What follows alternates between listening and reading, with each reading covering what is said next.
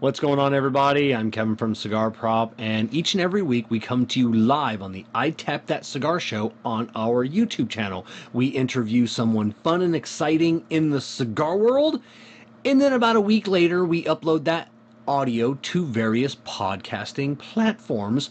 That's what you're listening to now. We try and cut out a lot of the stuff that won't make sense because you're listening to it instead of watching it. But if something doesn't make sense and you want to watch it, in the description is the link that will take you to our YouTube so you can watch the interview instead of listening to it. But if you want to continue listening to it, thank you. Sit back, relax, and enjoy the show. What is going on, everybody? Welcome to the I Tap That Cigar Show presented by Corona Cigar. As always, I am your host, Kevin from Cigar Prop, and I am coming to you live from the Drew Estate Experience Acid Studios here on the sunny Gulf Coast of Florida. And as usual is my my co-host, Care Viajante. Care, speak for a moment. So I'm going to send Ram the message again. Like, hey. Wow, that's the best introduction I've ever had. There's Ram in the background. Ram, we can see you. We'll be with you just in a couple of minutes. So, Care, now I really mean it. How are you doing tonight? I'm doing fine, Kevin. As you know, I'm coming here from the Stogie Road Studios in sunny but ever so bitterly cold Greenville, South Carolina.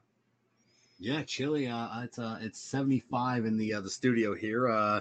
It is probably a little chillier than that where you were at. A little bit. Have my heater next to me. The temperature drops so fast after 5 o'clock. Yeah. Yep.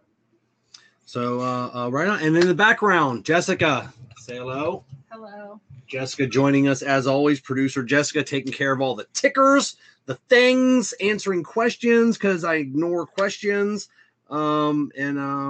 That's it. Let's start off with what everybody's smoking while I grab my cigar. Jessica, what do you...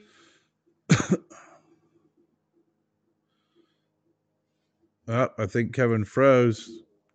Jessica, Kevin froze. So if you can still hear me, yes. I'm smoking a Pulita and a Vasario. We got him back. There he is. He's live. Okay, I was wondering if I went somewhere because I had a hard time logging on tonight, so I think something's going on with my internet. So as long as you're still here, it's a good thing I give you a list of questions. Yeah, it's a good thing that I make sure that I'm properly prepared and I read them and I have them readily available. I'm smoking the Pulita and a Vasario. The Pulita. Very tasty. Yeah. And I'm getting ready to light up. There's someone that doesn't like this cigar. I don't know who doesn't like that cigar, Kevin, but you keep freezing, and I also believe that your microphone is off. Is it? Yeah, you sound very, very far away. And he keeps freezing up, Jess. So I'm going to have to pull up these questions, aren't I? Kevin Shahan. Jess, are you going to join me? Can you hear us? I can hear you now. Okay, yeah. So kind of weird. So I was saying I'm smoking a cigar that there's one person in the world that doesn't like this cigar. It's because this guy stole his nickname. Mark Williams. He works at Corona Cigar. A big Santa looking guy. He still says he had the name Big Papi before anybody else did. So Mark goes, when El Artista came out with the Big Papi, they're like, he stole my name. He stole my name. So Mark Williams at Corona, formerly known as Big Papi. Okay, and then now he's also known as Cigar Santa. Now he's just Cigar Santa. But yeah, so he will not smoke this cigar. It's got a nice ring to it. Because the Big Papi, David Ortiz, stole his nickname.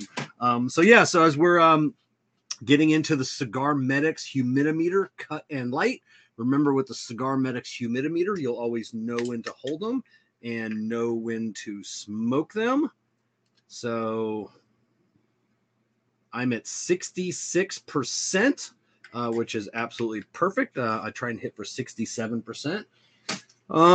We usually talk about the Drew Diplomat app. They're going through the beta testing of the app right now. And we should beta test the damn lighter somewhere. There we go. So everybody, please be patient. The beta testing is going well, working out some bugs. So in the meantime, you can still use the regular Drew Diplomat app. When the beta testing is done, all of your points, everything is going to transition over to the new app. So don't worry about not using the app. Feel free to use that. So yes, I'm going to light up this Big Poppy, even though Mark Williams does not like. I got to tell you something. I'll tell you a story about Big Poppy. I was living in Pittsburgh, and the first year living there, I went to the All-Star game was held at Pittsburgh, and I went to the home run derby. And Did you? I got to tell you, the most amazing thing in the world is seeing the home run derby. And I sat like 8-9 rows up the first base line, and Big Poppy hit a ball, and it must have careened off and popped up, and I caught it. Oh, right on. Do you still have it? I gave it to my nephew. It was years ago. I gave it to my nephew. But yeah, you know, season ticket holders for the Pirates got first dibs at the tickets, and since the Pirates are horrible and not too many people hold season tickets, one of my buddies had season tickets, and we went. It was a great time. We went to an event down at Rocky Patel Burn down in Naples, and there was a signing because Rocky was making cigars for Ray Lewis and Gary Sheffield.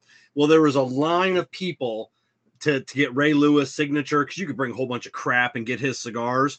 Nobody was in line for Gary Sheffield, so they pulled Jessica out and out of line, like, hey, can you go get David or Gary's signature? You know, like, hey, can you go make Gary Sheffield feel special because nobody is in his line? And yeah, so it was sad. Yeah, that is pretty sad. It is sad. So it's not as good as catching Big Poppy's ball, but yeah, I mean, still though, Jess. Yeah. You did good, Jess. Oh, yeah, she made an old man feel good. So all right, so before we bring in our guest tonight, what?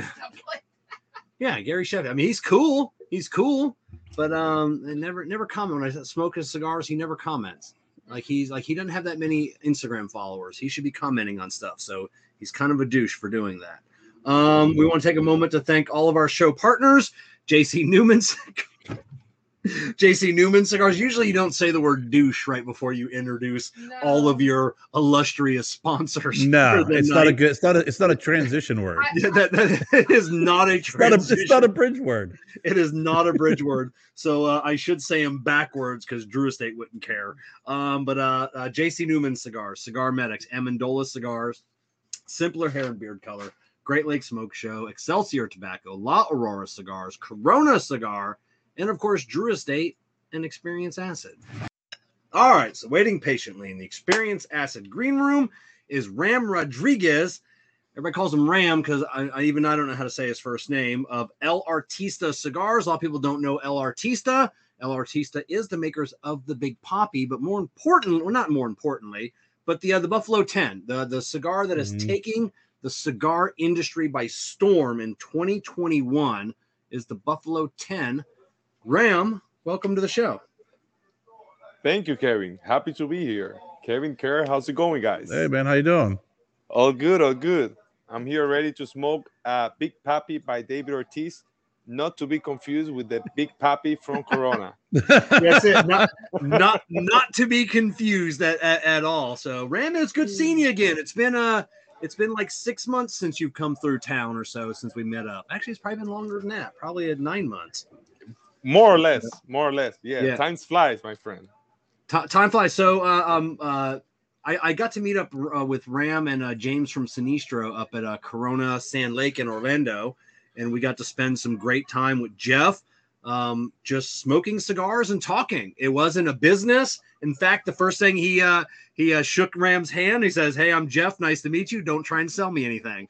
That was the first thing he said to Ram and everybody that was in the group. But what a great time that was, just smoking cigars, telling stories, and that's what it's all about. It was really fun, and I still remember that cigar we were smoking that day. It was very good.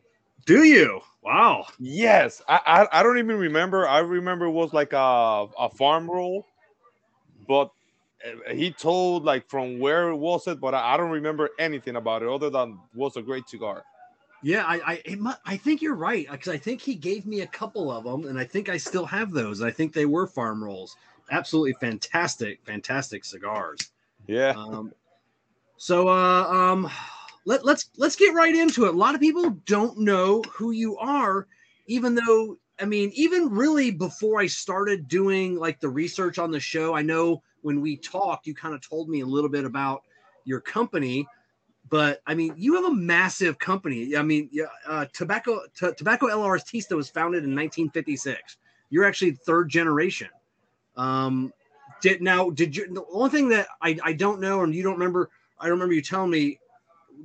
Is your family Cuban descent, or are you all DR? All DR, my friend. So how far back does your family go that you can trace? Like Dominican roots on it. Yeah. So on my father's side, they don't even know because like my great grandfather was Dominican and grandmother. On my mother's side, my great grandfather is from the Catalonia part of Spain. Yeah. So a long ways back is what you're saying. Yes. Yeah. So I'm 100% Dominican. I'm as Dominican as they can get. That's rare, isn't it? You know, do you see that? Because like, so we hear of so much Cuban influence into the Dominican, and you know, it's like we're in Florida. So when you find somebody that's a real Floridian, like born here, their parents are born here, those are like unicorns. Like we don't we don't see those people at all. And so you must be your family definitely the unicorn of the DR. So I take it you grew up as a little kid. I mean, at working on the farm. What's your earliest memory of actually being on the farm? So my earliest memory related to cigars doesn't necessarily have to be on a farm, but I remember when, oh my God, I was probably 5 or 6 years old. I took my first trip with my dad. So back in the 90s, we used to sell a lot nationwide, like on the island. So I remember taking a trip to the northwest side of the island. We used to have a service. We still do actually, where we go to different grocery stores to sell the cigars. And every now and then my father used to go as well, just to say hello to everybody. And I think my first memory related to cigar is that one. You know, going in a little pickup truck with my dad, passing a bunch of grocery stores all the way to the border with Haiti. In a farm, I used to. Yeah, I don't even remember since how long ago I've been. The tradition with my dad used like on Sundays, we go to one particular gas station to get hot chocolate, and then we hit the road to go to visit as many farms as we can. That used to be our Sunday tradition. When it was not growing season, we used to do other stuff those Sundays, but during growing season, we used to go every single week to check on the tobacco. You know, that reminds me of the Newmans, JC Newmans. That was like they're getting in the car with their dad and then just going to the various, you know, lounges, stores, you know, stocking up the cigars. Now you had mentioned like the border with Haiti. Is there any tobacco grown in Haiti? There is now actually. There used to be more back in the from the 60s, like until the mid 80s. Tobacco used to be grown on that side of the island, mainly Virginia tobacco, like and burley, for cigarettes. But nowadays, I know there are some groups trying to grow broadleaf tobacco and some Dominican seeds as well. I actually tried a cigar with Haitian tobacco, and it was quite interesting, actually. Really? Care, have you heard that, or have you tried any Haitian tobacco? I have not. It'll be interesting to see what they can do with broadleaf because you know, everybody's been talking with the crop damage over the last year or two. Oh yeah. You know, broadleaf is going to be so hard to get. Yeah. You know, Connecticut broadleaf, and I had asked a couple manufacturers, Is there any place, and you guys have farms all over, and we'll get to that in a bit, but is there anywhere other than like the Connecticut River Valley that has come close to producing that broadleaf that we're so fond of? Honestly, texture wise and size, yes. Flavor wise, no. At least that's based on my experience. We have years doing different hybrids in the Dominican Republic, and we also have farms in Ecuador, and we have tried there. And the texture, like, and the form, everything, it looks like real broadleaf. But when you smoke it, it's completely different. See, I would like to definitely try it because for me, the texture and then the way the cigar looks, that's really appealing to me. I love the way the broadleaf looks. It actually, I gravitate towards that cigar a little bit more rustic looking. Yeah, and then it does have that a very special flavor to it. So, but yeah, that'll definitely be interesting to find, to taste at least some Haitian tobacco. I think that would be cool. It's kind of weird that it tastes so different and you're on the same island. Oh yeah, that's truth. I tried the Olor Dominicano. They're growing on that side, and I mean it's very good. It's just different, Like I cannot even compare it to the tobacco, the Olor we grow on our side. It's just like comparing a beer with wine. Like they're just different. That different. Wow. Yeah. Wow. Yeah, Haiti is more dry, and the soil is usually more sandy with heavier minerals, and the soil is more virgin, and that also adds up. I'm actually very happy to see people are trying things like that on Haiti. They are our neighbors, and they really need things like this, to boost their economy. They do, and care, and everybody always makes fun of me because I don't know where any country is anywhere in the world. Until like the earthquake that happened a couple of years ago, I thought Haiti was its own island. I didn't know I didn't know Haiti shared an island with the DR. So, but yeah, so it's nice, if we can get some more, boost their economy, bring that culture up a little bit. At least you didn't think it was near New Zealand. Yes, somewhere near New Zealand. So going around with your dad in the pickup truck, checking all the stores. When did you smoke your first cigar? When did your dad, light up, either a little cigar or Okay. So my first official cigar, it was when I was 17, with my dad. But the first unofficial one, it was actually one that I stole from the packaging in the factory when I was probably 13. It was horrible. Kids shouldn't smoke.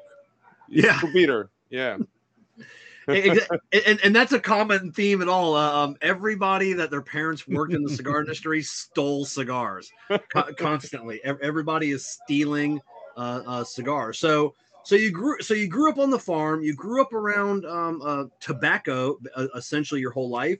Then you decided to go off to college. You went to New York, finished your schooling back in the DR. You basically to be an industrial engineer.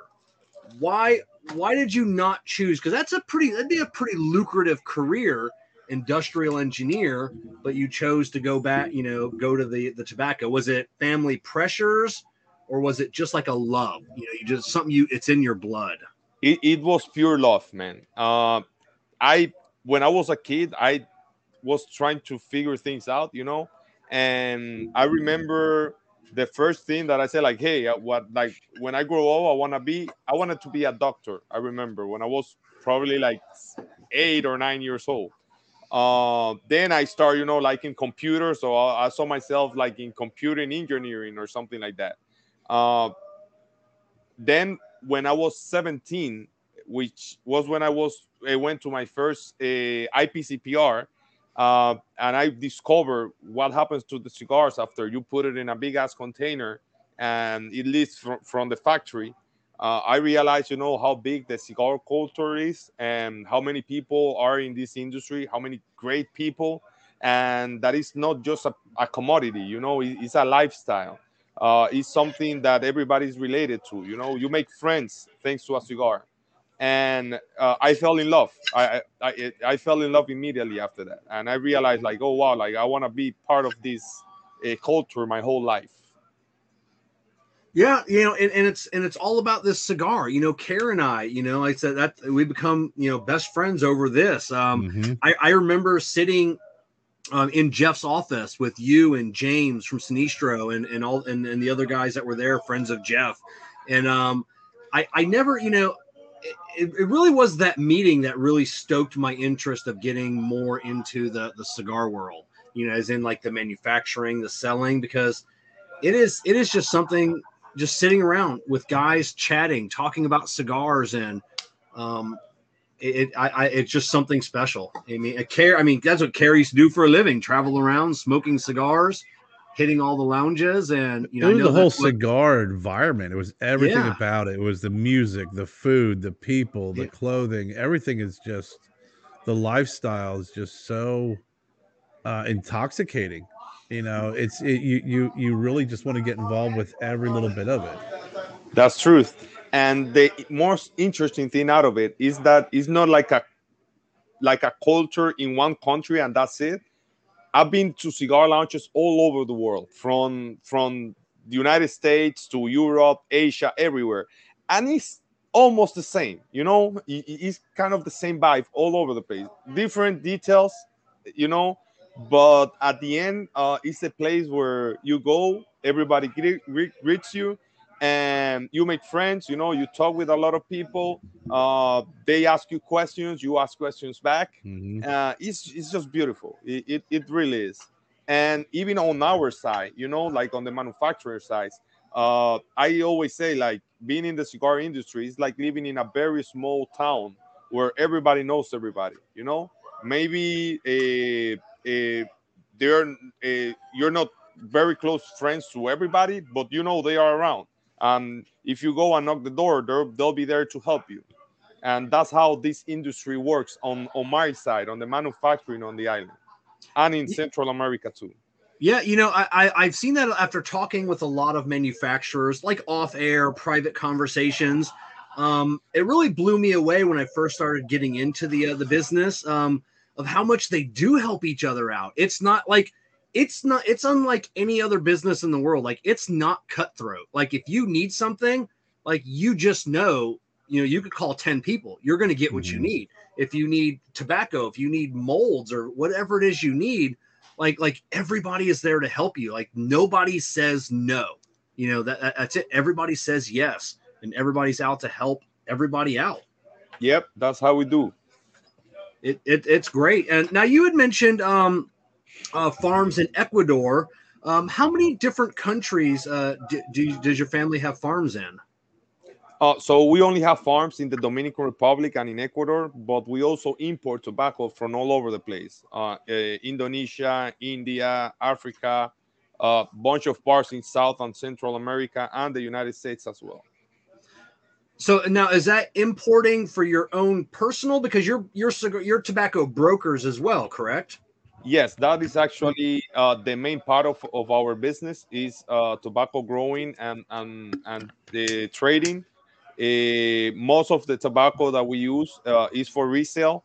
The manufacturing side is just another side of the business, another branch, and we buy from ourselves the tobacco we use. So basically, we have these big warehouses full of tobacco, and whenever we need something, we take it from there. Wow. Yeah, Care. How cool is that? Just when you need tobacco, you just go into the warehouse and Love it. just you get to pick whatever. And do you ever get in like a shipment, and then you try it, and it's like, yeah, we're not selling this. This is just for us. Like, this is too good.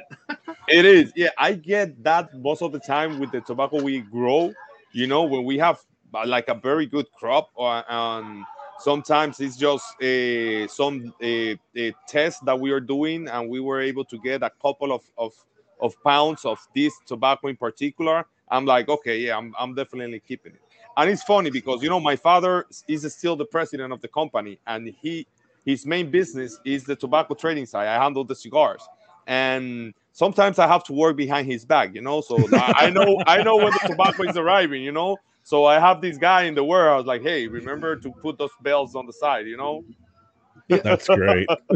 Now, are you doing any of the fermenting or aging, or are you getting the tobacco in and it's going out, or are you doing, like I said, are you doing a lot of the long-term storage and then just keeping that to sell at a premium later on?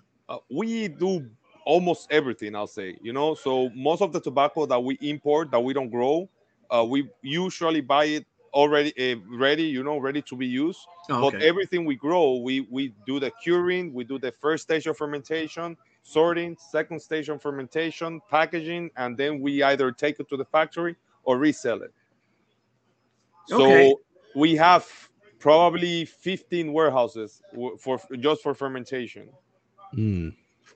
Wow, that is quite a bit. Now, as in companies in the Dominican Republic, are you the largest? I mean, I only know of you and La Aurora. Like, those are the only two that I know. And I know there are tons of others. So who's are you guys the biggest then? There's not official like record or on who's the biggest. And like on the tobacco side, on the tobacco trading side, I'm pretty sure we are at least on the top 3, I'll say, or top 2 maybe. Yeah. All right. So with all the tobacco that you're getting, you've been in business since 1956. You've been rolling. I mean, El Artista cigars have been around since what, 2006, 2007, 2011. Actually. 2000. Okay, yes. 2011. So were you rolling cigars before then, like for other companies, private label stuff, or was it just solely tobacco related, as in the leaf? We've been rolling cigars since we started, but our main business has always been private labels. We have brands that we own since the 80s, actually, but most of them were sold exclusively through some channels in particular. When I jump in and decide to establish a business in the States, we are based in Miami.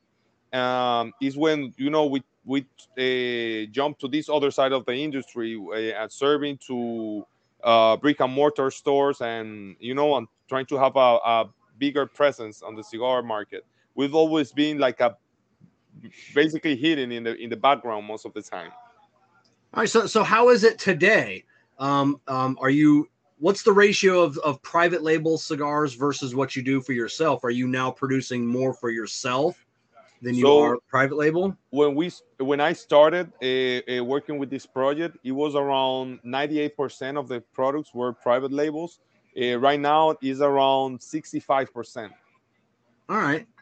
So are you still taking on more companies, or have you tried? Because I mean, Karen and I, we talked to a lot of companies that they've put on a hold on new private labels. They're not taking anybody else on because of box shortages and everything else. Are you still taking on new business? We are kind of open, but one of the things that we are known for is our honesty. Like if we cannot do it, we go up front to people. Like, we're really sorry.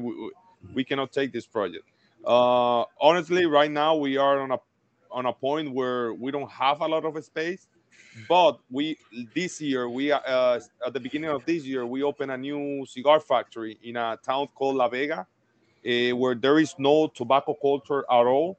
And we have this whole year training a bunch of staff. We're gonna have there 80 people rolling cigars, and probably by January, we're going to be making premium cigars already. Right now, we are on a stage where they already can do a value cigar, and they are improving more and more. And they are on the point where they're ready for premium. Oh, that's great. So we are going to have expansion. More space next year. Expansion. How hard was that finding people and training people? I mean, going into a new community that doesn't have a cigar culture. Did you bring in obviously some people, from the company to help train? How long does that take? Basically what we did in a free trade zone park in La Vega, First, we were lucky because it was right during COVID, and a lot of companies closed in that town. By that time, that place was very famous for a lot of clothing manufacturing business, and almost all of them shut down. So we took four warehouses for our operations in that free trade zone park that was traditionally for clothing industry. We had to renovate everything and started the training. We were able with the Dominican Tobacco Institute and a technical school, a public technical school we have on the island called Infotep. Uh, they brought some people to train the people on the cigar making part, and it took us a while, but there was a lot of demand for employment over there. We put a request, and we were expecting maybe 500 people to show up. We had around more than 2,000 people apply for the job opportunity there. So we were very lucky on that side, but it takes time. It takes time to train the staff. Currently, we have around 400 people working in those facilities. We are also doing sorting and fermentation and a couple of other new operations there. Uh, it takes there's a very long learning curve, but we are getting there, and we already receiving some fruits out of that community, and we are giving back at the same time. So I'm very happy about it. Kev, I have a question, and maybe I Yeah. misunderstood. Did you say that the technical schools in the area teach cigar rolling? So you actually have technical schools, and I mean here, and they have you could teach automotive or hairstyling and nails, and Yeah. it'd be great if they had cigar rolling. Yeah. I mean, So there's actually a technical, like, how long is the program? Yeah. Like, so if you're that was my follow-up question. You're stealing my question, Yeah. Kev. Yeah, Six I'm, months. I'm Get him in excited line. at this. I have interviewed hundreds of people. Nobody has ever told us this secret Yeah. about Yeah. this school. So yeah, 6 months. It takes around 6 months. The thing is, they learn the basics. After that, they need the experience because every factory has their own little process and that little thing that they do different. So Yeah. it definitely takes more than 6 months. What we did, since those technical schools are in Santiago, not in La Vega, we basically brought the teachers to our facilities to train our staff. Oh wow! So you got the teachers from the technical school coming in and teaching your staff. Yep. Yep. Oh wow! Care, we've got to take off like 6 months. We can do that and go to school. I would love Yeah. to have that type of schooling. Are the schools affiliated with any of the factories where, when they do graduate with their certificate, that the factories will then recruit from these schools, or is it just kind of when you're finished, you're kind of on your own? There's a little bit of everything. I know in Tobacco, which is the Dominican Tobacco Institute, they're like you usually go there and they always have a school, and after that you're on your own. But Infotep, the other IT tech school, they usually affiliate with factories that need the staff. I know now they are working with us with another factory in La Vega, and with a whole free trade zone park where there's a bunch of factories, and they are training people there, and the factories then go and recruit whoever Wow. they want. Yeah. So Now here in the States, we do study abroad, and you can actually sponsor someone from another country to come to school here and go to school. Can you sponsor Kevin and I? Yeah. to study abroad? Yeah. He's not sticking his neck out. Well, you know what's the best part of everything? Both of those schools are free. Infotep, they have a bunch of like mechanic, hairstyling, and Yeah. cigars, and it's all free. All the companies, private companies, there is a tax that we pay every month, which is I think like a 0.0, like it's like a 0.2% of the gross revenue per month you have to pay in tax just to fund that school. The good thing about it is that there's a bunch of things that you can take advantage of, and Right. it's a public service. So when I need my staff to be trained on fire control, for example, I just call them and they bring somebody, and they give like a little master class of a couple of hours. Oh wow. Yeah. Yeah, I'm wondering. pretty cool. So like we have one of the largest automotive programs at a technical school here in the next town over, Sarasota, and every now and then you get like a golden child, like a kid that is just he has got it. He is just the whiz, and the teachers will call around to like local dealerships or people they're friends with, like, hey, I got this kid.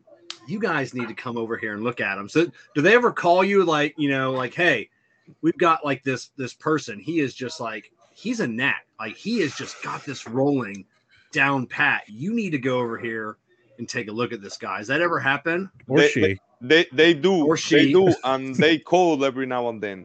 An interesting thing. I have a girl in La Vega that we actually hire, and she's a monster. Like it's incredible. So she's bunching. She's not putting the wrapper, only the filler and the binder.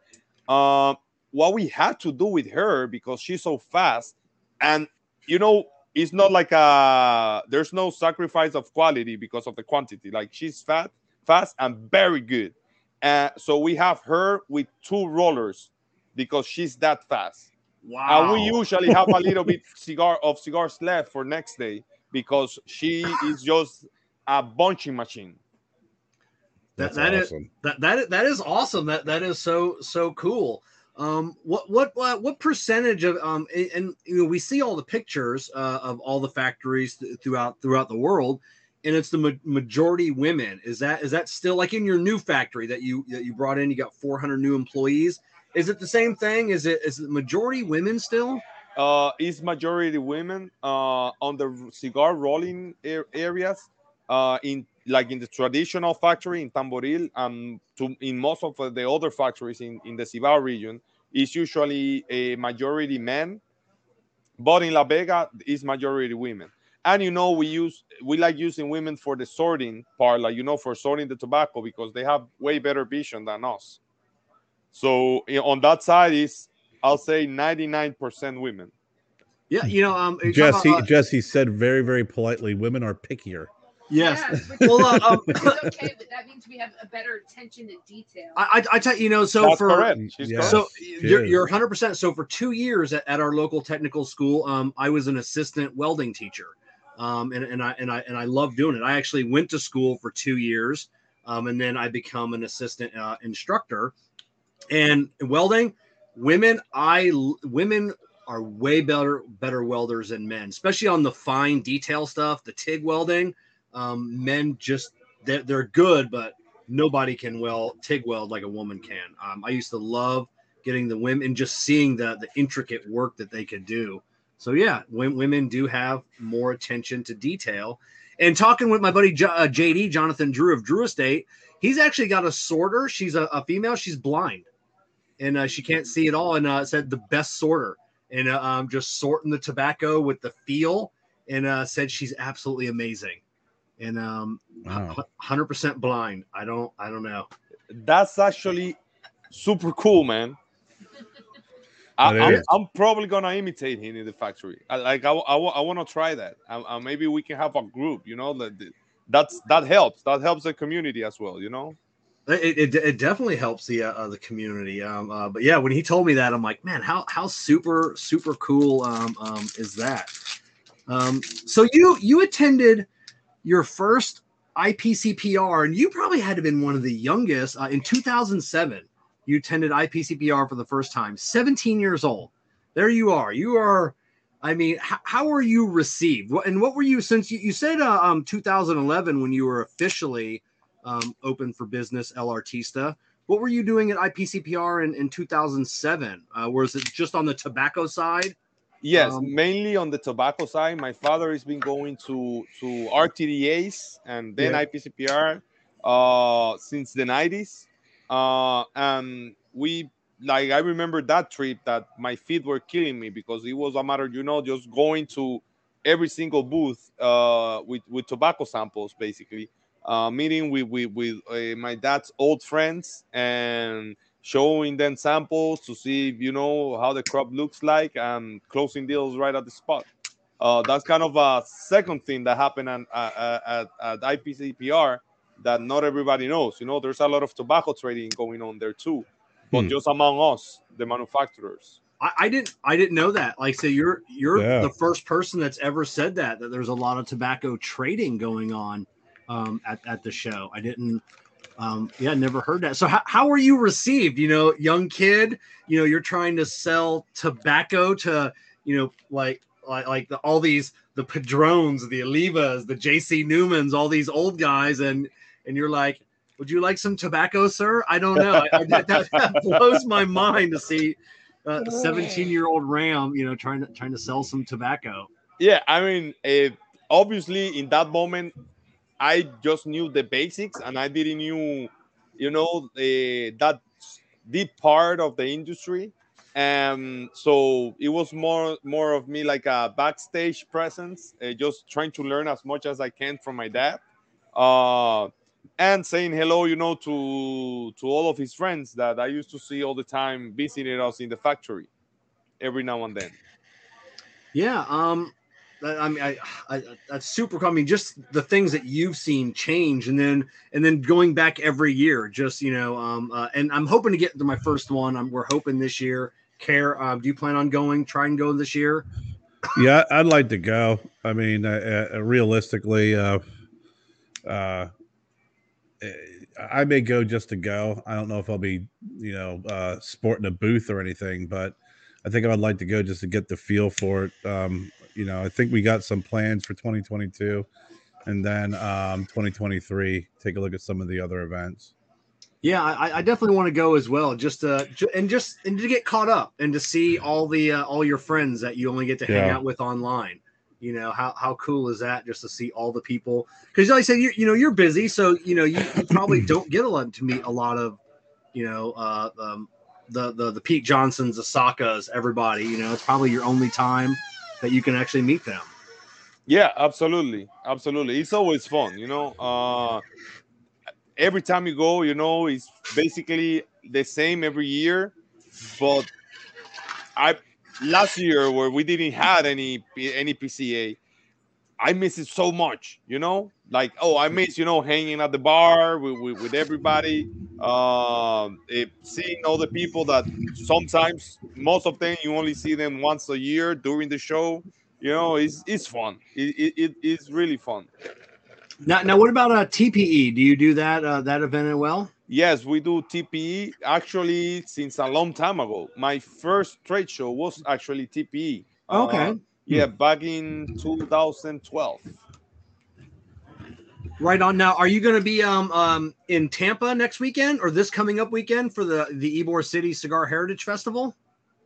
No, unfortunately, I realized that was happening way too late, and I'm actually next week I'm gonna be in Ecuador visiting the farms. Okay. Yeah. So how often are you in the States here, on any given time? So I try to go at least once a month, at least to the office. You know, after a COVID, things have changed a lot. Now I have Mhm. a kid as well, so honestly, I try to stay at home as much as I can to spend time with him.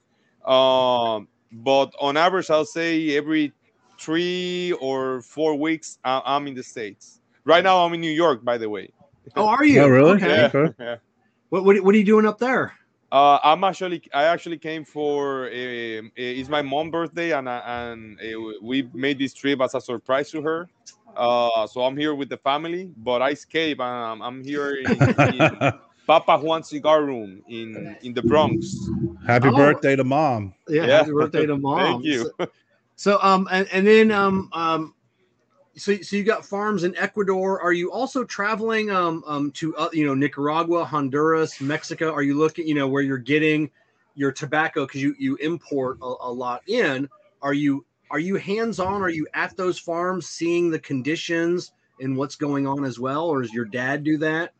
Most of the time it's my dad that does, but when I have time, I like going with him. Actually, even Ecuador, my father is in Ecuador at least 4 or 5 times a year. This is gonna be my first trip. at least this year. Yeah, last year I didn't win either. So in the last 2 years, I have about 2 years without going there. But yes, and I love going to Nicaragua. I love going to Honduras. Great friends over there, great people, and it's different culture. And every time I go, I learn, a, how they treat the tobacco different comparing to us. At the end, we get, basically the same result. It's just different somehow in a couple of details. So it's always interesting. Yeah. Now, when you go to, you're going to Ecuador, do people find out? And this is still, Nicaragua, Honduras. Do people find out you're in town and they try and hunt you down? Like, hey, come look at my tobacco. Come look at my farms. Because of how big your family is. Is it always people trying to get some of your time? In the DR, we get that a lot with the farmers.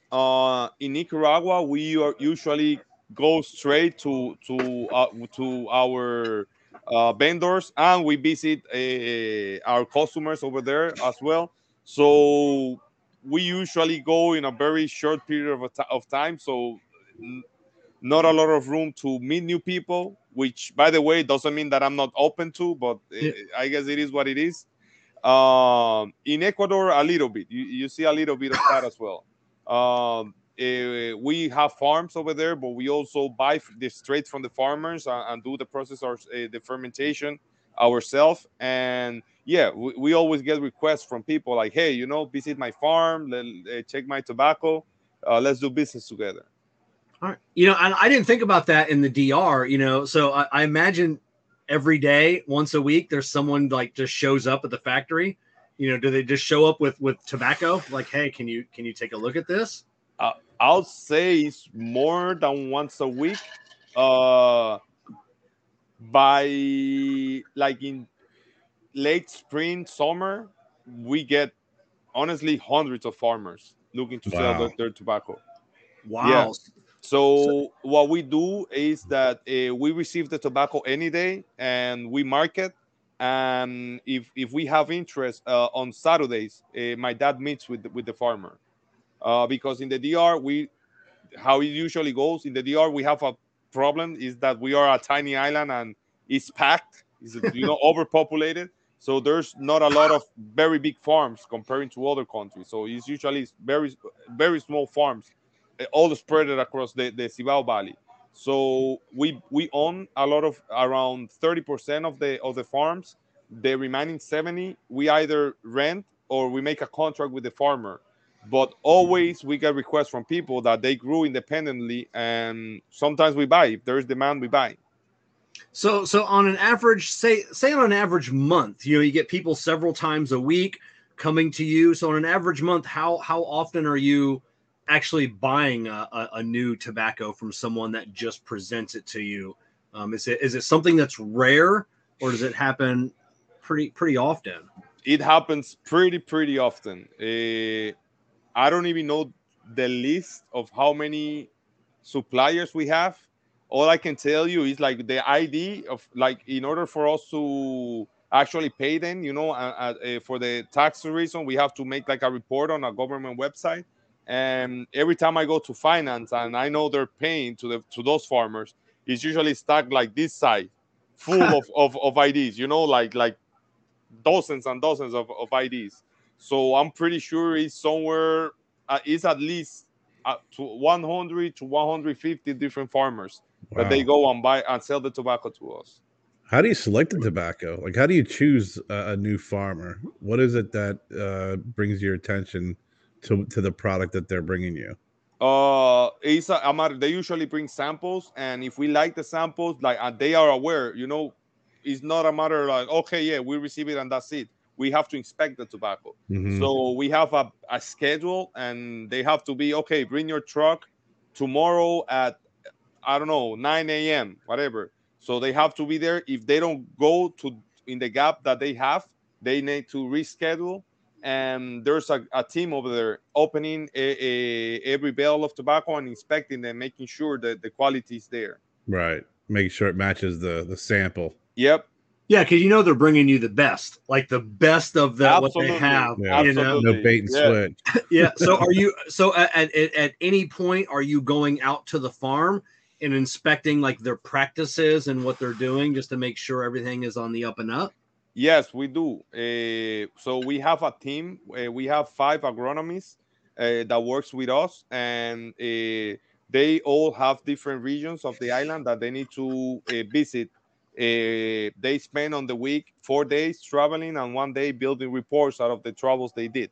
So, and another thing is, so basically the way it works in the DR, at least our company, is that we have 3 types of growing. One is our land, where we manage and we pay all the staff, and we basically take control of everything in there. So that's kind of the easiest one. Then we have the ones that we have under contract. So you come and you say, "Hey, I have this land, I want to grow." So on the contract, we decide how much are we gonna pay you for the tobacco that we're getting from you, and who's gonna be your direct supervisor, and you have to follow our processes and use the seeds that we provide. We also need to give you all the products that you're going to apply to the farms, because we need to guarantee that there's, like, you're not using anything illegal, like illegal pesticides or things that leave residue and become harmful to the consumer. So we need also to take care of that. Then we have the farmers that they are independent, and we, before receiving the tobacco, we need to make a test for residuals to all the tobacco that we get from them, and based on that we decide to buy it or not. One interesting thing about us is that there are only 4 companies in the Dominican Republic that are part of a program that is called Leaf TC. It's from a firm from UK, and it's basically a socially responsible growing, where we certify that there's not any kind of modern slavery in our farms. There's no child abuse on it, or like child employment or anything like that. And there's a safe and healthy work environment among all the farms. We have been certified with them for 10 years from now. We actually got audit last year, where they came and inspect all of our operations to make sure we're doing things okay. Oh, how Wow. cool is that? Now you had said people will come to you and they have land that they want to grow, so you provide them with the seeds and everything else. Do you send someone out to the farm to like test the soil to figure out what tobacco is going to be best, or do you base it off of like what is in the most demand? Like we need this, so this is what you're going to grow, or is it basically, the farm will dictate what you grow on there? We test every soil. We do 2 tests. We do a soil test and water test, just to see the characteristics of the soil and the water, to make sure we have the proper seeds and the proper nutrients that we need to apply to the farm before, during, and after the crop, to make sure you get quality tobacco on it.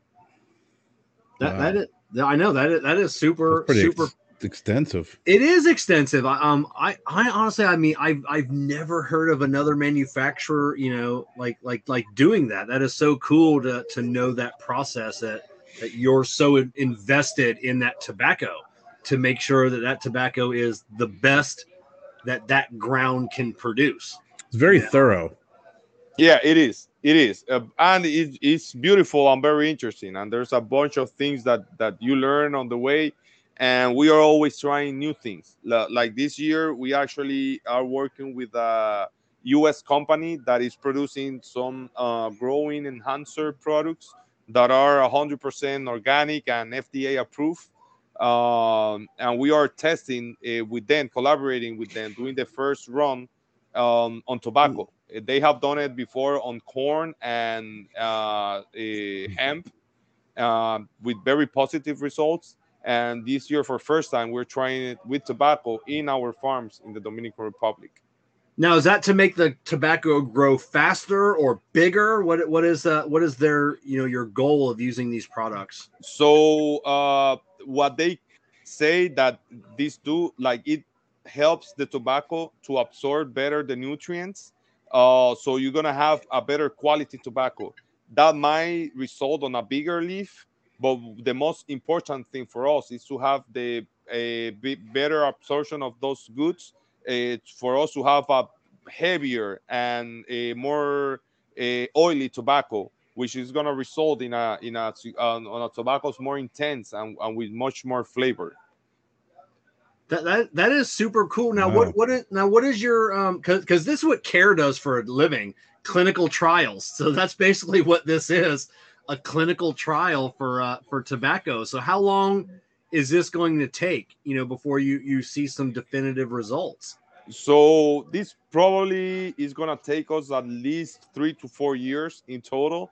Where like we got actually gonna make a cigar at the end, with this tobacco that we are growing now for first time. It's just a long process, and we already have a lot of experience doing tests on farms. And one of the things we learned with the experience we have is don't rush things. And we're doing everything based on their recommendation, but we are always working on the minimums.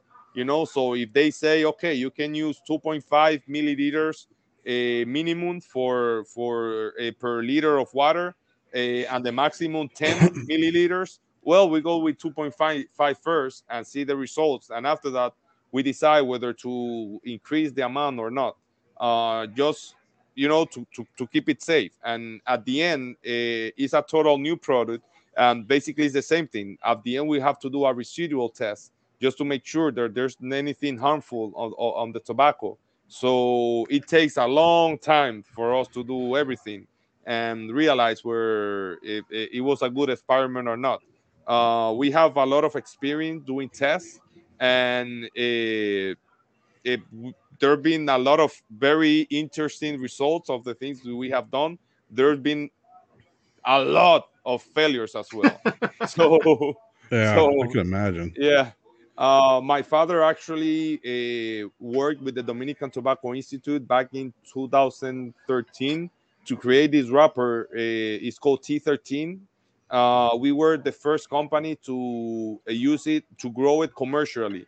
Like they have done it like in very small farms just to see how good the seed was. We were the first one that we were okay, like we're gonna grow a lot of it. And right now, honestly, that's one of my favorites tobacco, and I use it in most of my blends because it's Really? so unique and distinctive. So I use it a lot.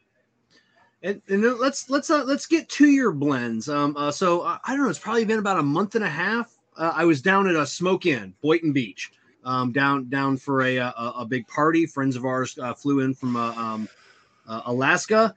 I'm telling you, I was down there for an entire day, and I bet I heard 100 people. Everybody was smoking a Buffalo 10. People would come out of the lounge, and then they're like, "Hey, have you smoked this Buffalo 10? You heard about Buffalo 10? Buffalo 10?" And I'm like, "Yeah, it's a great cigar. I've been smoking Buffalo 10 for a couple of years now." But it was mind-boggling. Like that's the cigar everybody's talking about. It just seems to has blown up, and A, it's a great cigar, and B, the price point you can't beat it. Sometimes you get it on sale at Smoke Inn, $4.50 a cigar. That cigar, did you set out to create a budget cigar, or is that just a blend you created and it just happened to be, budget friendly pricing? How did that cigar come about? So Buffalo 10 is a project that it took us a lot of time on the blending side, because we were aiming to have a budget product, but with a lot of value into it. We focused all of our energy in having an outstanding blend, and everything else was not the main focus. Only, like let's focus on a great blend, and that's it. And that's how it came. We That's why actually like we intentionally overly simplified the band and the presentation. We made it to look beautiful, but very clean and very Hmm. simple. Just kind of a way to say, like, like all of this is not what matters. What matters is for you to enjoy good quality tobacco in a very good and affordable price.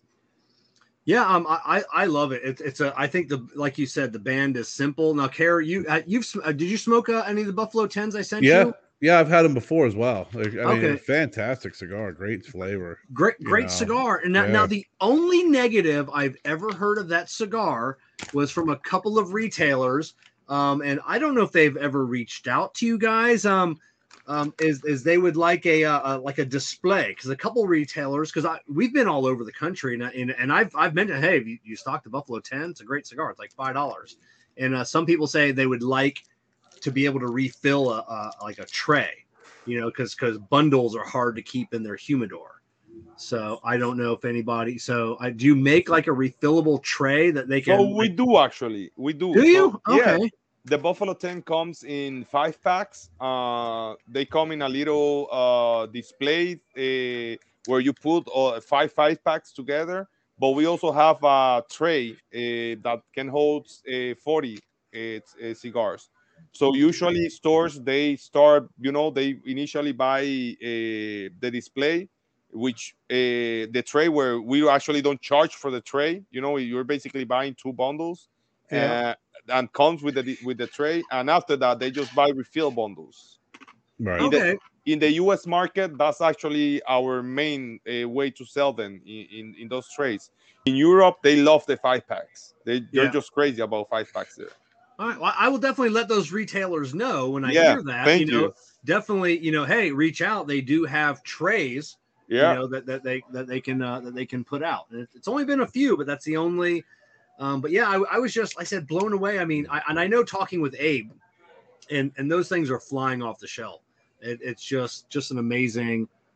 Amazing cigar. It's a budget minded cigar. So if anybody watching tonight, listening in the future, if you haven't tried a Buffalo 10, definitely. I mean, for the price, I mean, you cannot beat that cigar. No, it's a great cigar. There's only a couple of like $5 cigars that I regularly smoke and regularly recommend, and that's definitely one that we do. Now, Care and Jessica are both smoking the Polita tonight.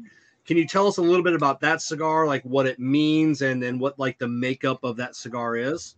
Yeah, absolutely. So Pulita 60 Aniversario is a cigar we did to commemorate the 60th anniversary of our company. Pulita was the nickname of my grandfather, who was the founder of the company. For me, I was in charge of the whole project, the blending, the design, and everything. And I still the hardest challenge that I've ever had, where I had to get the blessing from my dad, but then it was like, I mean, it's fine for me, but you have to talk to mama, so I have to talk to my grandmother, just to make sure she was fine with the presentation and everything that we built behind the brand. When I jump into the blending side, sorry, into the blending side, what I did was that I started to see all the blend cards that we had from the past in the factory, and I realized we were using a lot back then, back in the 60s, of this tobacco called Negrito. The Negrito is, I told my dad, like, hey, like, what is this Negrito thing that I've never tried, I've never seen before? He told me that was a tobacco that used to be very popular back then, but it lost popularity over easier to grow tobacco, like Criollo 98, Corojo, HBA, Piloto, and all the ones that we grow a lot now. And farmers had a better yield out of those new seeds, so they just stopped growing that Negrito because it was not profitable enough. I told him that I wanted to get some seeds, and we were able to get some of them through the Dominican Tobacco Institute. It took us around 3 or 4 years to bring back that Negrito tobacco from the original seeds that used to be grown back then. But as a result, we had such a unique and different tobacco. It adds a lot of white pepper, a lot of nut taste that are very very interesting and with a lot of complexity. And on this cigar we use it as wrapper. On the Buffalo 10 Maduro we use it as binder. It's a very special tobacco for me, and actually right now I'm actually having some issues because we are out of Negrito until Oh, yeah Oof, summer 2022.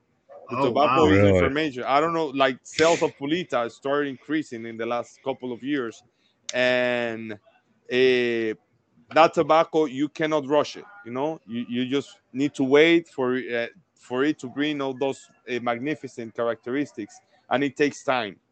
It takes a lot of time for it to be 100% ready to be used on a cigar. Yeah, I smoked. I gotta tell you, I finished it and lit up another cigar, but I definitely the best way I could describe it was that white pepper, right? Because I love that little bit of the peppery and the olfactory. But it did have that nuttiness that always kind of remind me of like the Honduran Copan, very nutty, Yeah, very flavorful, and a little bit of sweetness to it. yeah. There was like a little bit of sweet pepper with that nuttiness in the background. It had a great flavor to it. Now on the next cigar, so someone had and I tried to do some, and I couldn't find any information on the. Someone had asked me when I was down at Smoke Inn on if I'd smoked the Exactus, and I said I hadn't, and they had mentioned that it used a wine fermented wrapper or binder, but I couldn't find any information about what the wine fermented. Is it wrapper or binder, and what is that? What is that process on? And what is the Exactus? So Exactus was actually the first project that I personally launched when we established our business in Miami. Uh, it was my first product. It came in 3 different wrappers back then. Now we only have that available in the wine fermented Maduro and the Connecticut. That wine fermented wrapper is a very interesting process where instead of using only water for the fermentation process, we also put a little wine on it. What it Hmm. does is that it adds a little bit more sugar, so you need to be aware and make sure you're doing things right, because a lot of the tobacco can get damaged, but you end up with a way darker leaf, and the fermentation process is very very fast, and it have like a very distinctive aroma on the final product.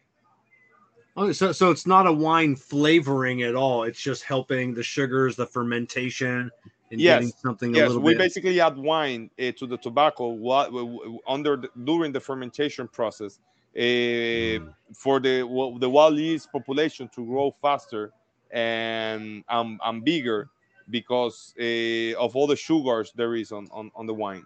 All right. Now, is that locally sourced wine that from the DR, or do you get it? Yeah, it's locally sourced wine from the DR. Yeah, that is cool. And is it always the same wine from the same place, or trying different wines?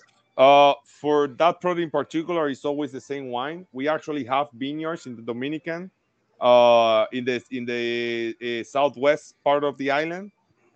So it's always the same wine. We have done tests, not only with wine but even with rum.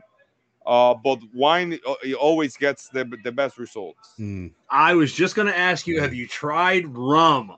Because I would be really interested in the rum. I think that would definitely, especially a dark rum with all that sugar from that molasses. I think that would be awesome. Is it We- still good drinking wine? Yeah. Jessica wants to know: is it still good drinking wine, or is it? Absolutely, Okay. absolutely. Yeah, we buy like the whole barrel, and you can actually take it and drink it. It's quite good. It's sweeter than a regular like Napa Valley wine. But yeah, you can drink it. Nice. So yes, now she needs the wine and the cigars to pair. Now, Yeah. have you bottled, or can people buy that wine, or? Yes, they can buy that wine. Oh, okay. Yeah. Yeah. There you go, Jess. We'll have to hunt you down some of the wine. One for me, one for the leaf. One Yeah. for me, one for the leaf. Yeah. That's it. And then the next the pure, I always try and say the R with a D and I can't. The Puro Amber. I can never pronounce that. The that pure. Yes. Puro ambar. Yeah. So what exactly? First of all, before we get into the cigar, what exactly is Puro Amber? Because that is something that's unique to the Dominican Republic, correct? Yeah, so the ambar is a gemstone. Uh, there are amber mines in other countries, like in Eastern Europe, but the ones from the Dominican is the most beautiful ones because the transparency and the colors it has are very very unique. It's one of the only few gens that are not mineral, are vegetables. They are basically the resins of very old trees that from millions of years ago, and those little rocks are very unique from my country. So that's why we were looking to have something very Dominican and very unique, and that's why we decided to go with that name.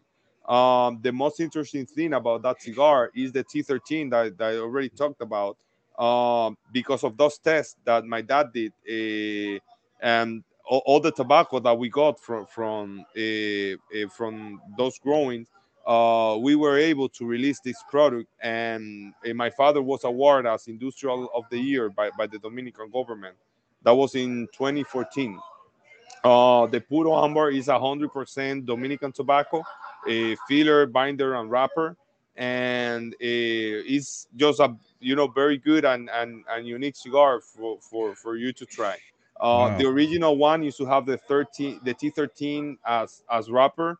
Uh, just because of how hard it is, and with the high demand, we decide to put it as binder because we get a bigger yield of binder out of those crops, but it's a very good and interesting medium cigar to smoke. And then the cigar, I lit up my second cigar. I'm smoking the Cimarron. And I went with the Honduran Connecticut. I don't, I can't remember the last time I smoked a Honduran Connecticut cigar, so I was really intrigued by this one. And this isn't your typical. I hate using that word because everybody uses it. This is not your grandfather's Connecticut, but there's really only a handful of Connecticut's Yeah. that I enjoy. Because they don't have that bitterness. Like all the Connecticut's, as soon as you put them in your mouth, they have that bitterness, and then sometimes it goes away. Sometimes it's there throughout the whole cigar, and sometimes it's good. Sometimes that bitterness is good. There's no bitterness, and this is one of the spiciest, like Connecticut's that I've had in a while. How did talk about the simmer on this cigar for a little bit? So Cimarron was actually one of the old brands that we had since the 90s, and for me it's a brand that has a lot of meaning. When I told you that on that IPCPR when I was 17, that I realized, like I want to be in this industry. One of the brands that I always loved, like the names, was Cimarron. Cimarron is actually in Latin America. Cimarron, at least in for the Spaniards, like during colonization times, where they used to bring a lot of slaves from Africa. The ones that escaped from the sugarcane fields and go to the mountains, they were called the Cimarrones. So in the United States, the history behind the word Cimarron is a little bit different. There's actually a Cimarron region, which was the no man's land in the Western times. But at the end, Cimarron stands for freedom for me. And that's why, like, even in the band, I put like a little Easter eggs where you see some circles and one of them is broken. That stands for freedom for me. Uh, Oh eh, wow, yeah. yeah. uh, that cigar, we have it available. That one, the Connecticut version. I decided to go with the Connecticut from Honduras, from the Talanga region over there, just because it's so unique. You can tell it's a Connecticut, but as almost everybody, I don't like a lot that bitterness as well. Mhm. So I think the tobacco from Honduras is the one that is the least bitter out of the Connecticut growing regions, and it's very very interesting. We also have it in Maduro. The Maduro is with San Andres wrapper from Mexico. That one is a medium plus body cigar with a lot of citric notes, a lot of complexity, and it's quite an interesting smoke as well. And you talk about the history of the name Cimarron is what we say, but Care, when you think of the word Cimarron here in the U.S., what is the first thing that comes to mind? You remember the story I told you about the trainer that used to smoke cigarettes outside of the locker room? Yeah. I think he used to smoke Cimarron cigarettes. I think Okay. there Okay. There was So a Cimarron cigarettes brand as well. I believe so. Yeah, It was a flashback from 20 yeah, some years ago, but that's what I think of. see, for yeah. me, I am a mechanic. I am in the automotive field. So when you go into any dealership or shop and you say, "Hey," you bring up the word Cimarron, the worst Cadillac ever produced was the Cadillac Cimarron. That car was an abomination. It was the worst car ever. But now to hear you talking about like the meaning of the word, I'm like, how did Cadillac screw this up?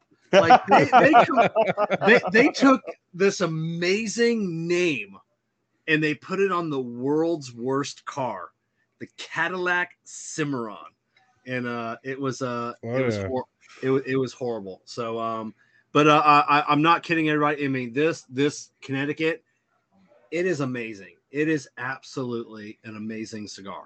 And even after following up the big poppy, which is the cigar we'll get to next, that cigar was spicy. It was bold. I was kind of afraid that this cigar would get lost on my palate, but this cigar really holds its own. It's got its own spice. I love that it doesn't have that bitterness, and this cigar is definitely one that everybody should try. Mhm. Now let's talk about the big poppy. We'll talk about like what is the blend makeup of the big poppy. So the Big Papi has a Habano wrapper from Ecuador and a blend of Dominican and Nicaraguan tobaccos as fillers.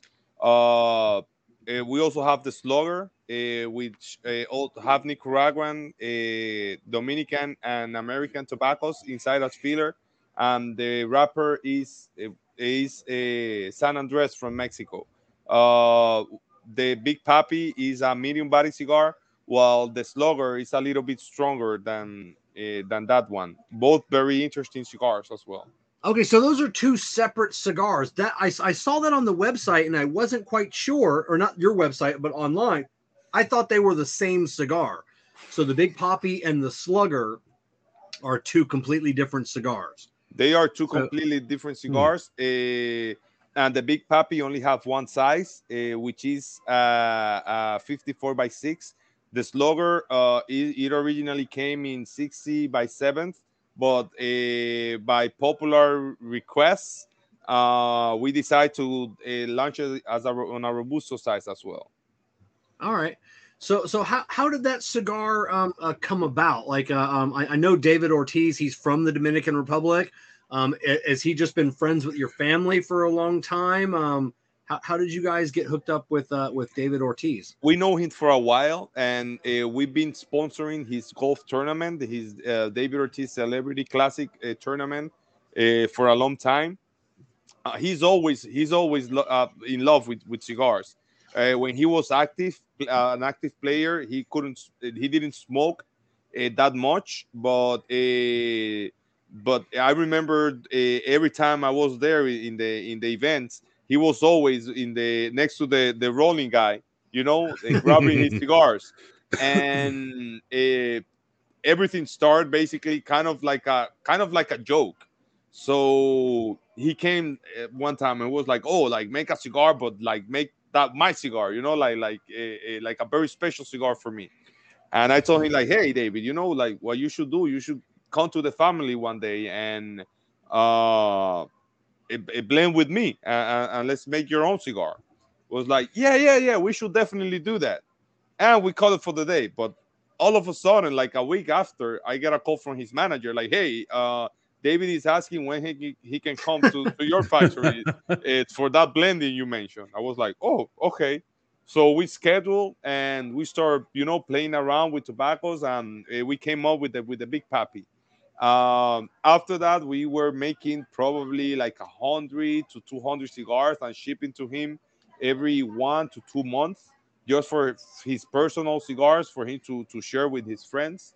But when he was about to retire, we get in contact with him, like, hey, like we should make this cigar available for everybody. And he showed interest, but he was very busy, like his last season, how it was, he was all over the place. Yeah. And all of a sudden, I get this call. David is asking if you can with him tomorrow to sign the contract. Like, oh, we do have a contract then. Can you email it to me? Because I have no idea what you're talking about. So we agree. Next day, I'm flying to Fort Myers. And it was actually the last game of his of the spring season, and that was gonna be his last game of a spring, right before retirement. Honestly, Dominican Republic, we have a bunch of baseball players, and the baseball culture is different to the American baseball culture. Yeah. So I know Big Papi was big, but when I went to that game, because he invited me there, and when I saw everybody wearing Big Papi jerseys, everybody with signs like "We're gonna miss you, David," and all of that, I was like, "Oh my God!" Like it's crazy how much people love him. And after that, we start rushing the bands and the box and everything. And on the agreement, it says that we were able to make pre-sales, so we start pre-selling the cigar during that IPCPR, but we couldn't sell any until he was under contract with MLB. So we were just waiting, like I didn't want them to lose because I'm actually a Red Sox fan, but at the same time, like I wanted to bring the cigar out. So after the long wait, we did a small release in New York actually, and it's all history from there. Now how integral was he, like, in the blending? I mean, is he like really knowledgeable about cigars, or like he knew what he wanted, and it was a tough process, or So on the first blend, he just knew the basics. I like smoking this, I like smoking that, but he was not very deep into it. But then after he retired and he had much more free time to smoke cigar. After that, it was not the same David. Like it was not a matter of 1 or 2 months to send him cigars. It was a matter of probably once a week. And and his palate developed, and that's how we did the slugger after, because he was like, I'm ready for a stronger cigar. I want something bigger. I want something with more flavor. And he was able, to give me better description of what he wanted for that second blend. So at first was a little bit, like he was a rookie, but then like now he's learning more and more, and he's smoking more often. 7x60, you said, right? The slugger? Yeah, so that size, like we did it on that size because he wanted to. Like, I can't see him smoking anything smaller. Normal on my hand. Yeah, I was just gonna say that. Could you imagine? I mean, he's a beast. Yeah. Can you imagine holding, Big Papi's not looking for a Lancero. Yeah. A petite Corona guy. He is not. Every Sunday in his house, he smokes with his friends. When I'm in Miami, I usually go as well. Every Sunday he has a group, but when he's free, like if he's at home, he's probably with a cigar in the pool area. Every time. Yeah, as he should. Yeah. It's now. Are you blending anything more with him coming into the future, or right now? We are. Okay. We are actually. So stay tuned for that one. Oh, right on. And speaking of like blending, you know, in this world, you know, Carrie, you've seen it. You know, it's always what's new, what's new, what's new. What do you got coming up? Are you always working on something new? You know, like how many different projects are you tasting at any given time? So I have a hyperactive mind, so I always need to do something. During the hard COVID days last year, I was basically blending all the time. So I have a couple of good blends in my pocket that I'm just waiting for the perfect time to release them. I've been also experimenting a lot with weird tobaccos. Um, I have this tobacco. I still don't even want to say the name of it, but yeah, it's just something so unique in a good and negative way. I say negative because it was very hard, to get good results out of it. It's just when you have you're into cars, like you Yeah. restaurate cars?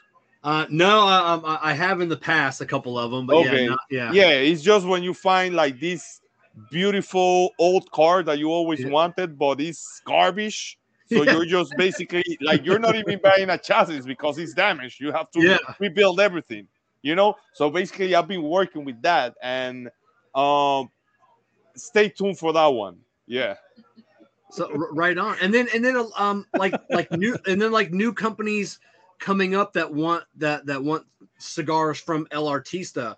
Is it you that they're dealing with? Are you blending the cigars, or do you have a team, that is doing that for all the private label stuff, or are you really hands on that as well? I'm usually hands-on, and if like sometimes when we get people that they just know the basics, and you need to guide them through to make sure they get what they want and make sure it's actually a good cigar. I usually try to be there as much as I can, but we also have a great team in the factory. So in the factory, I always say, like, we don't have a master blender. I don't consider myself a master blender, and come on, I'm only 31 years old.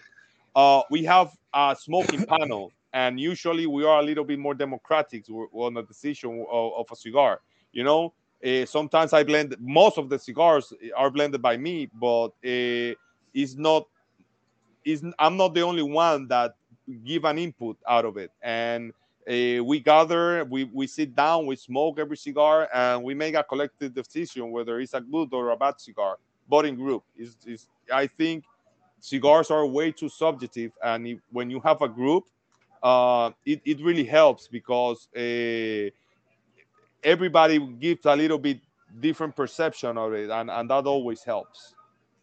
That is, that is nice. Can you remember the last time that we've ever talked, either with me and you or you personally, that's ever been the case? Like I said, we talk with these master blenders all the time, and it's usually my way or the highway. It's like, this is a cigar, it's perfect, and then there's no panels. There's no, I can't remember the last time that it's been like a democratic, like Ram had said. That is a cool Definitely prospect. is. Like you said, you get different perspectives. And I know even when I was going through my blending, Kevin, I have a handful of trusted folks that I send the samples to, and I get their feedback because guys like you, Daryl, Duncan, I really trust their palate and want their feedback because, I may really like it, but I'm not the consumer.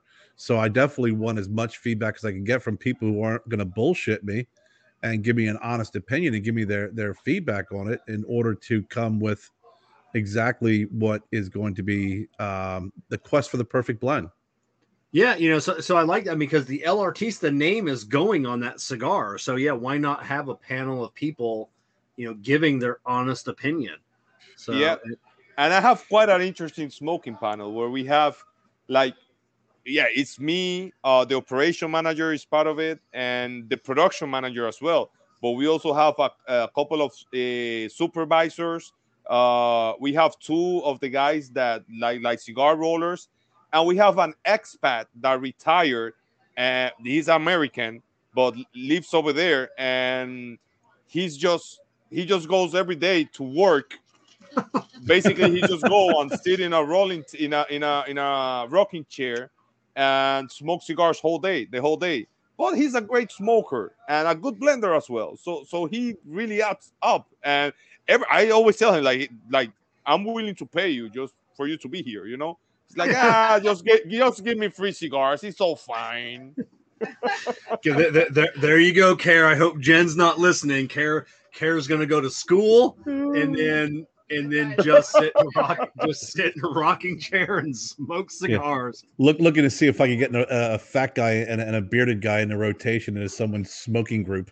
Yeah, exactly. And one last question before we let you go. We definitely appreciate you coming on, spending some of your time tonight. Artista Studio Works, something that you've recently launched. What can you tell us a little bit about what Artista Studio Works is? So, as Artista Studio Work is like a space for us to be a little bit more creative and at the same time support some of the local artists that we have in the Dominican Republic. We started now with an artist. His name is Rene. Rene Studio. He made a couple of paintings, and one of these is a portrait of David Ortiz, and a couple of other more. And right now, in this first one, what we did is we made a humidor with the art he did, and like a limited edition humidor. That way, we were able to help him get more exposed and support him as well.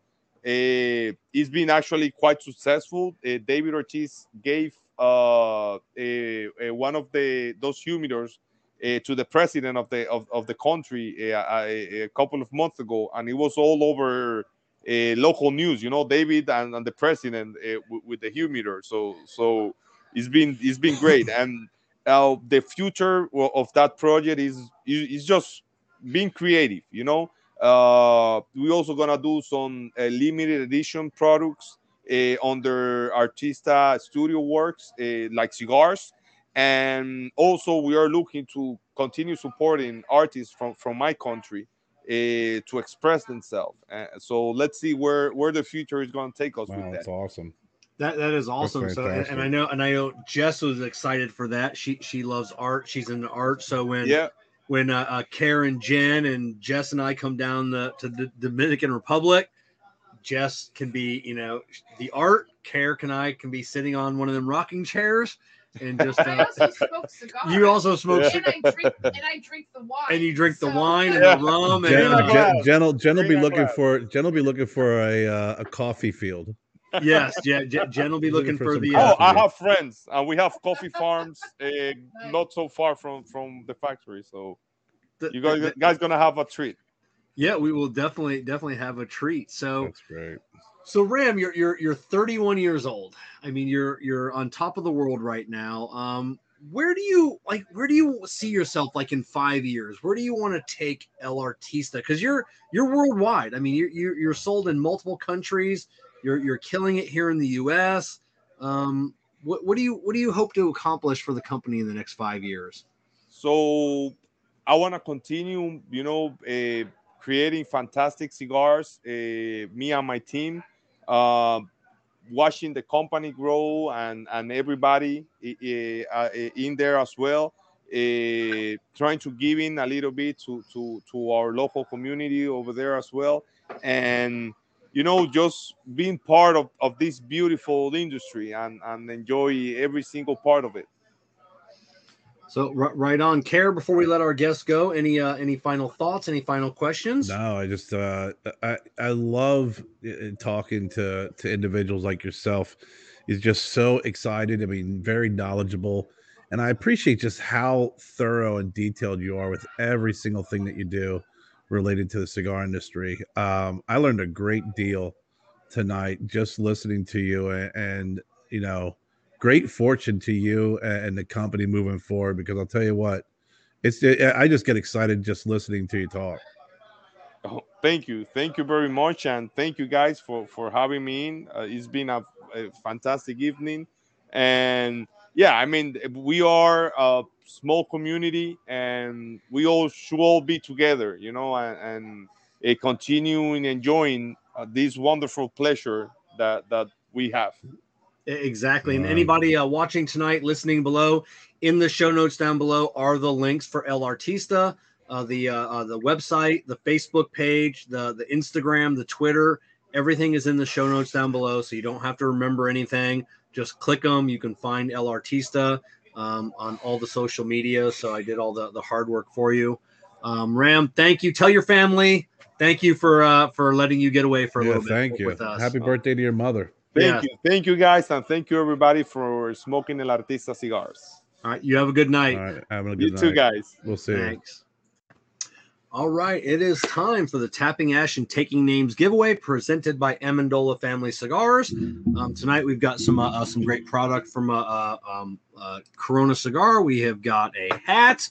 We have got our very last lighter. This is the Corona Cigar Thunderbird a Zippo. It's a Zippo with the electronic Thunderbird torch insert. We have got some fantastic cigars from our fine folks at Stogie Road Cigars. We've got a couple of FSG cigars. We've got a couple cigars, the last two from Jake Wyatt when he was on, and he gave us some cigars to give away during the season. So everybody start typing in the word cigar right now, and we'll get that going. We got some stickers, and we've got an Undercrown bottle opener challenge coin as well. So type in the word cigar. I don't see anybody typing in the word cigar yet, so we'll give it a minute. What a great guy. What I mean, you know what? God. You know what I loved absolutely about Ram was he said, I'm not a master blender. I'm not. Yeah. That term is thrown around so loosely nowadays. Overused. Like, everyone from the 19-year-old heir to the company to the 50-year-old guy that's only been in business for a year. Everybody seems to be a master blender nowadays, and for him to make it known that he is not a master blender, he relies on a team of people. I just love how much they want to give back, to the community, and how the schooling. I mean, that is just fantastic. Yeah, like taking care of the community. Yeah, all the stuff that they do. That's so cool. It's absolutely amazing, and I love it. And for the people that are still waiting for the winner, I need everybody to do me a favor. So a couple times in the chat panel, Jessica has put up for the Ash Quarterly. So tomorrow is the very last chance that anybody can get in on the. Tomorrow's the official last day. The official voting. last day of voting for the Ash Quarterly 2021 awards. You've got Woman of the Year. Please, Karen Berger, Don Kiki Cigars. Please vote for Karen. She is such a sweetheart. She is such an amazing person. We love Karen. She's great. But you're missing a key component, though. What's because that? Jess, it's like he's reading ahead and he's reading my parts now. Is the cigar the influencer? The consumer influencer. The consumer engagement. Is a consumer engagement. See, that's the reason why you read it, is because I'll screw it up. Yes. Is because you have to vote for Cigar Prop. Yes, so we were blessed enough to be included in that, and that was you, the watcher, the listener, that before the official voting, we were really high up there on people that put us in that nomination, and we're going up against the biggest and the best. We're going up against Abe at Smoke Inn, Drew Estate, JC Newman, and Cigar Prop. I don't want to be last, people. I don't want to be last. I don't have to be first, but I have to not be last. If you're not first, you're last, though. Yes, you are. If you're not first, you're last. If you haven't voted, please, when the show is over, ashquarterly.com, just go and vote. If you've already voted, vote again, and then again. Well, if you've already voted, thank you as well. If you've already voted, thank you as well. If you haven't voted twice, No, Jess, you don't get a thank you until you get 5 votes in. Then you get a thank you. Exactly. You got to know the over under. That's it. So let's share my screen here, and I mean, to be nominated amongst those those other I don't even know. Pretty impressive. I don't know how we did it, how we got in, because I mean, when you talk about cigar or consumer engagement, like Drew Estate crushes it. There really is nobody bigger than Drew Estate. So just to be even in that contest with them, you gotta give away a motorcycle next year. Basically, if you win, you're screwed. I am not. So do not worry about me giving away a motorcycle. I got a mountain bike. So Ben, congratulations, Erwin. Shoot me an email, kevin@cigarprop.com, and I will get you your prize pack out. So next week there. Hold on a second. Next week there is no show. Care and Jen is coming down from Greenville, South Carolina. We're meeting up with Jessica and I. We will be at the Ybor City Cigar Heritage Festival in Tampa. So anybody that is down there, it is going to be the biggest event of the year. We have heard so many people, many manufacturers. Which actually, it's weird because it's usually really small. Like there's never really that many people that attend. Yeah, it's growing and it's growing, and they heard we're coming. I think because all the events got canceled every year this year, that everybody's just like, you know what, this is the place to be. So if you're down there, definitely look for Kara's hat, look for my hat, and you'll see us in the crowd. Please. I don't know that you're not distinct enough for people. I mean, they're just going to be like, oh, I don't know how I'm going to find Kevin. Kevin, you're like, you're going to stand out. You look at that hat. Without your hat. The hat and the beard. So because we are going out of town this next weekend, we won't be doing a show next Monday night. We will take a week off. Then we're coming back for the last show of the year, which is the 13th. And then we usually take our 3 to 4 week holiday break. So we're going to be talking with Abe DeBabna. He's coming back again. He was on a few weeks ago. We're going to be talking about the Great Smoke 2021. He's going to be giving away a ticket to the Great Smoke, either virtual or if you can come down, you'll be able to get in there. And it's going to be a fantastic event. So you're definitely going to want to get in on the Great Smoke, even just the price of the ticket. You get more in cigars than you get, your value for that. Plus, leading up to the Great Smoke, they're going to have Great Smoke only events online. Saka is producing a cigar. Fuente. So many people are producing cigars for the Great Smoke. Well, that's great. So when Abe's on, he can explain all that stuff. Yeah, Abe will be able to explain all that stuff. So they're going to have, I think, 4 events leading up to the Great Smoke, to where you'll be able to buy exclusive Great Smoke cigars, at these various online events. So, but you'll need a ticket to the Great Smoke to enter. Are we going to try and do a live bully show from down in Tampa? Possibly? Yeah, I guess it's going to depend on our Wi-Fi situation and everything. Yeah. So I think we'll be able to. Yeah. So we'll pull something off. But I wanted to say something about the Ash Quarterly. So I wanted to let you get through all of your speech. Well, you had mentioned about the consumer engagement and the people that you're going up against, if you will. You got to remember too that they've been doing it for a very long time. They have deep pockets, and I've known you a long time, Kev. And I've, when you talked about coming on and being a co-host, it was I was very excited. I'm very happy to join you. But for as long as I've been watching you and supporting you, you are so highly engaged with the consumer, and I think with the folks that you're going up against who've been doing it for a long time and have deep pockets and can give away motorcycles, I think what you're able to do in your engagement and what you give away is pretty impressive. Versus, like I said, the competition that you're up against. So I if your head wasn't big enough beforehand, it's probably even bigger now. I wasn't even sure that I sent you and Jess off into the evening with you going, "That's right, Jess. You heard Kerr. You heard I was him." gonna say something similar, like No, you weren't.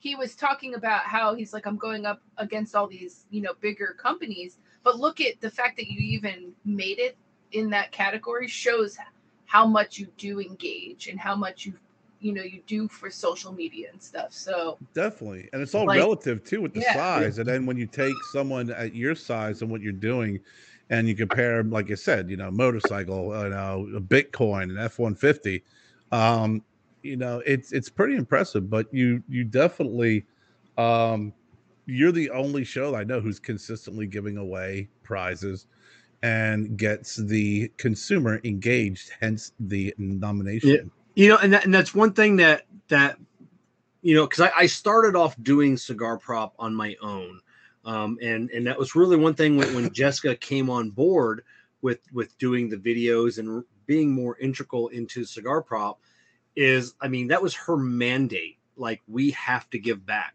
Like, I don't think that people realize like these big cigar reviewers, whatever you want to call us, influencers online. I don't think people realize how much free stuff we get. Like, we get tens of thousands of dollars worth of free stuff every single year. And just to keep all that, I can't do it. I can't get all that stuff and just keep it because, these people like tonight, spent, we're an hour and 47 minutes in to this show. They have dedicated that time when they could be with their family to just watching us, hanging out with us, having a cigar, and to never give anything back. No, it's just also we realize how much being a cigar smoker can cost people. Everybody can have hobbies, but some are more expensive than others. But in my whole life, I've had help along the way in important parts of times in my life, and I always say you have to pay it forward. You have to. Like, there is no reason to ever not be like that type of person. So that was one of the things, was if you were going to do this, you have to give back. Yeah, you have to, because like Kevin says, you get that much free stuff, and to not give it back, it's ridiculous. It is. When we started this quarter, Jeff sent us, God, I don't know how many thousands of dollars worth of stuff he sent us, just to give away. Now, and I sent you some cigars, but out of everything he sent us, I didn't keep a single cigar. So I don't have a Corona cigar Thunderbird lighter. I don't have one of these. And he gave us 6, 8, 10 of these to give away. I don't have one, but I have, like everybody else, 100 fucking lighters. Right. So as much as I want to keep that one, I definitely want to, make somebody a little bit happier. Right. So, and there's people who we know can't get some of this stuff. Yeah. And that's what makes it even cooler. It's like they have an opportunity to get something, because there's things that we can't get either, and that's why we go on other, things, and like on Abe's stuff, like I'll join in one of his contests to see if I can win something that I know we can't get anywhere else. Yeah. Now speaking of that, did Jen ever get her winnings from Abe? Yeah. I spoke to her. Very good. The tatuaje. Yeah. Oh, I didn't know that. Yeah, we had this. Thanks for paying attention, Kev.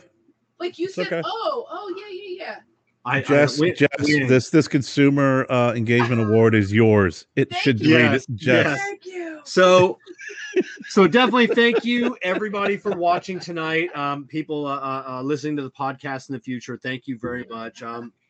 Everything is in the show notes down below, the video description, the podcast description. Make sure you're following Cigar Prop, producer Jessica, Kerr Viajante of Stogie Road Cigars on all the social medias. Nothing to remember. Click on the links down below. Same with all of our sponsors. Definitely check them out. Once again, we want to thank all of our partners for supporting the show. And I always say it, but I really do mean it. We can't make this happen without them. So please check them out. Thank you to JC Newman Cigars, Cigar Medics, Amendola Cigar, Simpler Hair and Beard Color, Great Lakes Smoke Show, Excelsior Tobacco, La Aurora Cigars, Corona Cigar, and of course, Drew Estate and Experience Acid. And Care, what would you like to leave everybody with tonight?